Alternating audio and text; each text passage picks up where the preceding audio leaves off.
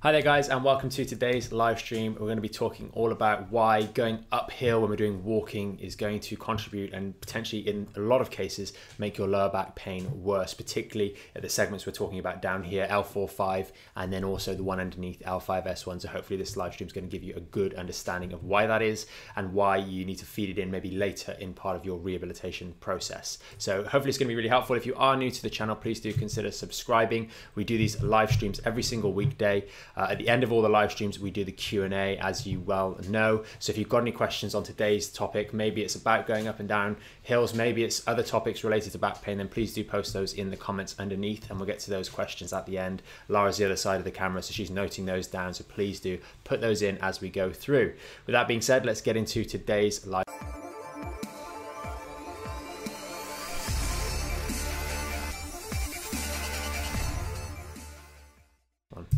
So we've got today a little guest to just demonstrate very simply the differences in global anatomy when we are walking uphill. Many of you will have seen this before on some of our live streams. This guy here from IKEA. Essentially, when we're walking along on flat surfaces, we can walk in an erect position, good posture, nice and straight, nice and neutral. When we're walking uphill, if we remain in that position, we tend to fall backwards. And obviously that is a very, very steep hill.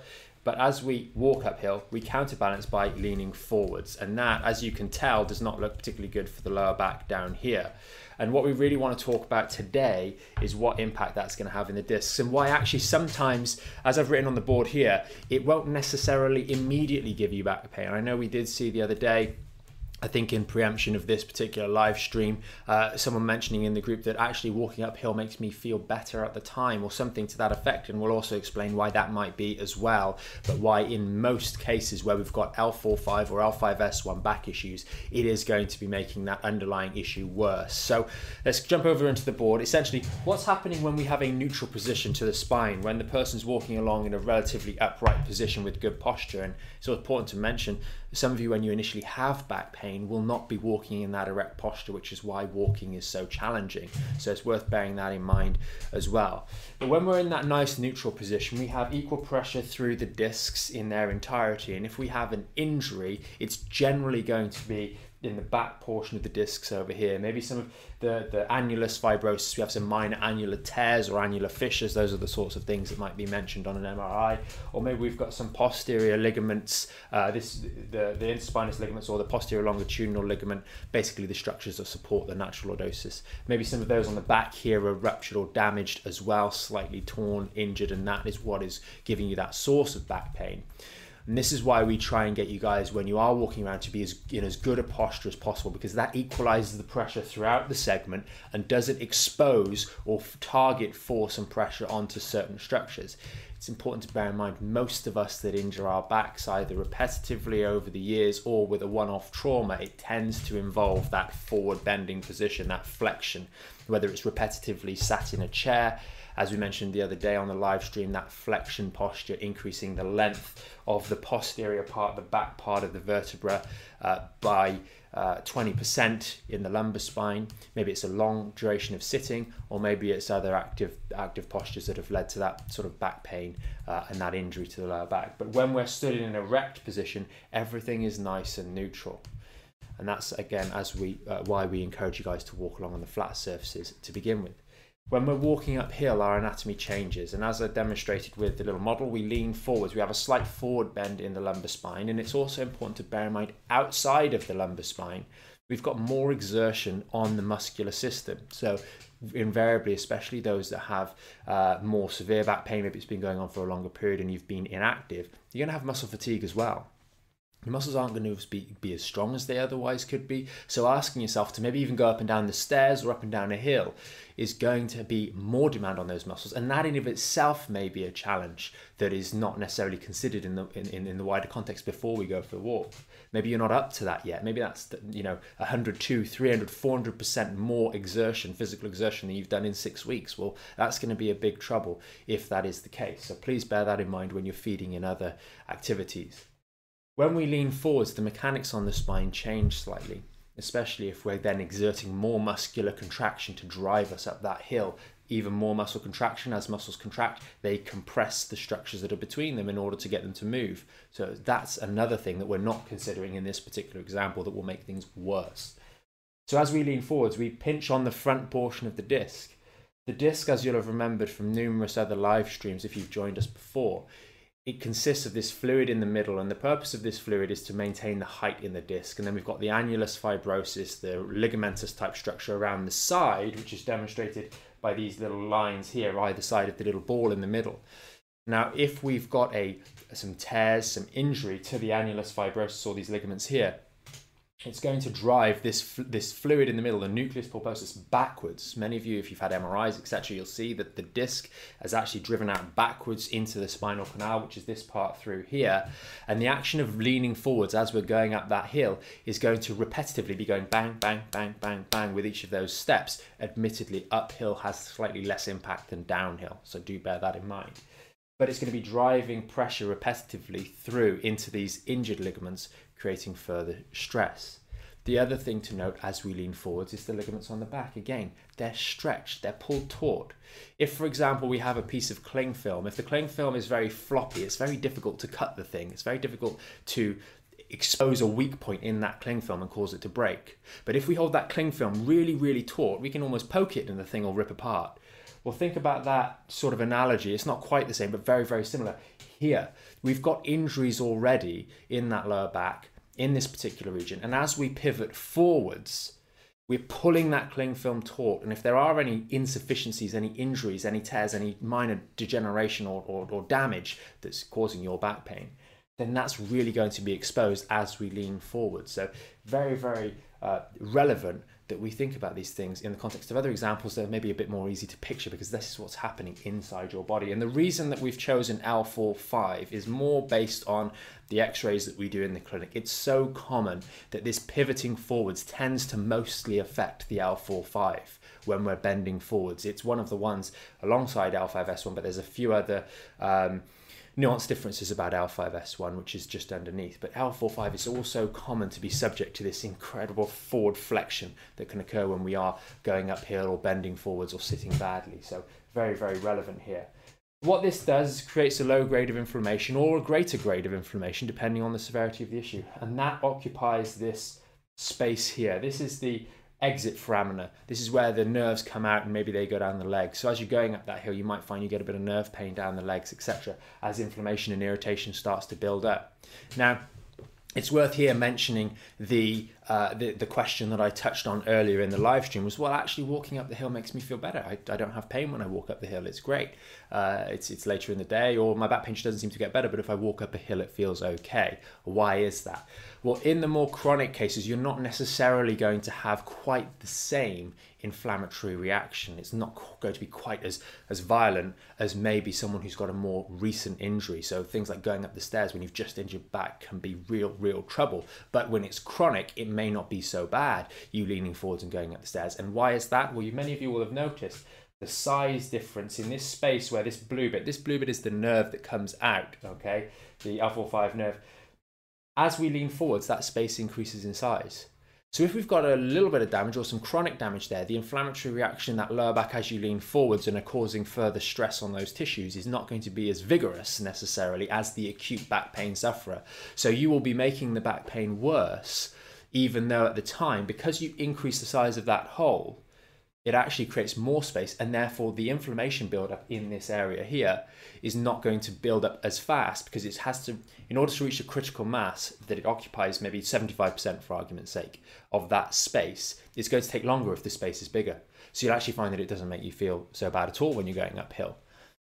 This is the same sort of concept that happens around the knee hugs and the other exercises that we really encourage you guys to avoid. When things are a little bit more chronic, these things can actually feel good. But if we dissect the anatomy and the academics around what is happening in your body, how are you stressing the structures in your spine, and then superimposing that on top of the context of what's actually going wrong in the first instance, is this making it better or worse, even though it might feel good at the time? Very, very important to have that academic discussion with yourself. Maybe not out loud, because you might sound a bit crazy while you're doing that, walking up a hill or going to walk up a hill, but have that discussion, have that thought process, because it allows you to more effectively identify what tasks might or might not be good for you. Now, I think it's worthwhile, just because we are talking about going up hills. Generally, if you're going up a hill, you're going to have to come down a hill. So what might you feel there? Quite often, there's a few things to consider. Number one, when we're going downhill, it's no good us leaning forwards because we will end up on our face. So we have to lean backwards, maybe not quite that far. The process of leaning backwards does exactly the opposite. It closes this hole a little bit more. Whoops. It closes that hole a little bit more. And therefore, if there is any low-grade inflammation in this region, it's going to intensify any discomfort there. So quite often we can get a bit of sciatic type symptoms down the leg if we are going downhill. So that's something as well to bear in mind. It can make the symptoms a little bit worse when we're going downhill. Plus, of course, the impact of going down the hill tends to be a little bit greater because we tend to heel strike a little bit more rather than land on our toes as we're going up the hill. So hopefully that really makes sense to you guys in terms of what's going on when you're going up the hill. Gives you a bit of food for thought. Our general recommendation for you guys, if you've got back pain, whether it's chronic or acute, go through those things that we discussed in the phase 1 of the Back in Shape program. There's simple stretches to make sure that our hips are nice and mobile, or as mobile as they can be, and the muscles are nice and pliable in a balanced way. Do the towel exercise, the decompression exercise at home, so it unloads these discs in a more uniform way, like this, in a way that resembles that lordosis. Do the icing because it helps reduce the inflammation in your lower back, and do those core engagement exercises to help learn to re-engage and provide support for this little midsection here so that it's not as vulnerable for the long term, and then work on building up some strength and stability as you go forwards from there. So hopefully that's been helpful. If we go on to questions. Okay, brilliant. Morning everybody. Please do pop your questions into the comments and we'll get to those in a little bit. I had a question. If somebody has let's say like a spondylolisthesis or something like that, are they more vulnerable when walking uphill or downhill? And is there anything that they could do, maybe engaging the core or something like that, to protect their spines a little bit more? Well, one of the things is learning about the movement patterns. So you can see in the example here, this guy moves very, very badly, but he moves like a lot of people in so much as he bends from the waist, essentially. That's a lumbar flexion, rather than sticking his bum out and essentially walking up the hill like that. Because in that position, walking up the hill, his spine is actually quite straight, rather than being in that position going up the hill. So if you do have any of these more sinister vulnerabilities in the spine, sometimes actually the spondylolisthesis can really just harden up and they just stay there. They don't move very much at all, and it becomes slightly less of an issue for the long term, especially if it's managed well. Might just be worth going through what a spondylo is. So a spondylolisthesis is essentially, you see that this vertebra, if we just ruin this one here, this vertebra here is in alignment with the one underneath. It actually commonly occurs at 5S1 and then also 4-5 is where 5 slips forwards on S1. What essentially happens is this whole thing shifts forward, so now it becomes over here. Everything's moved forwards a little bit, and you can see that that obviously creates issues here. It's not a particularly good one. It can happen in a degenerative manner, or it can happen if there's some sort of defect in the structure since birth. So many people that have this will have had a defect since they've been born, and it's just something that's slowly developed over time. But by engaging your core and providing stability through that spine and learning to bend correctly from the hip joint rather than from the back, we are going to set our spine up in a better position. The spine, when loaded in its natural lordotic position, is actually very, very strong. It's designed and supported very, very well. So if we are going to be going uphill, unavoidably so, then actually engaging that core, bending from the hips rather than from the spine, it's going to be much, much easier for you. You don't actually feel those muscles engage. You'll feel them work harder. But one thing that's very important is when you do finish, get on the towel and make sure you do a little bit of stretching, because it does engage your glutes and your hamstrings in particular, and your calves when you're going uphill, and those muscles are going to pull your bum under if they remain tight. They're going to restrict that hip motion. So make sure after we've finished, maybe not immediately, but later that day, we do a little bit more work on the hamstrings, a little bit more work on the glutes, and a little bit of stretching of the calves, maybe on the bottom stair in your house, will just do to just unload and just relax off some of those muscles. Many of you guys will know exactly what to do in terms of the exercises that we normally recommend. So that's one worth bearing in mind for the future. Okay, brilliant. Sally's just asked here, if you're progressing through phase 3 and starting to feel more comfortable walking on the level, when is it okay to start walking on less of a level or just uneven terrain? Is there a need to hold the core even tighter when walking off level?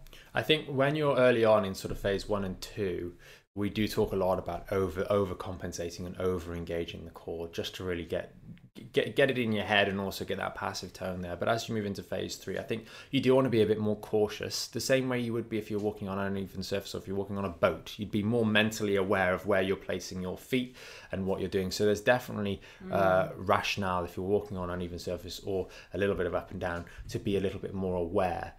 The biggest part of it is, like I mentioned a moment ago, is being aware of the movement pattern. Mentally engage. I'm walking uphill, so I need to bend from my hips rather than my spine. And that will go a long way. That's the main engagement. And then, yes, we want to have that core on a little bit, and you'll feel like everything's just a little bit tighter, a little bit more stable, and a little bit more protected.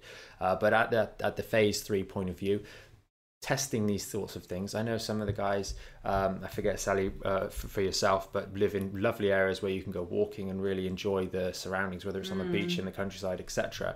And it's best to test these things. But when should you test these new things? For example, maybe a slightly longer walk on the beach, for example, then we test them at a time when things are going well, at a time when we haven't just made a jump up. So maybe if you've just made a jump up to phase 3, now's not the time. But after a week or two, once you're really comfortable in maybe 3 sets of 10 or 4 sets of 10 or 5 sets of 10, you're really comfortable at that level, thinking about going up, maybe that's the time that we want to consider a test, because we've made a progress. Our body is adapted to that new stress of maybe the 4 sets of 10, for example, at phase 3.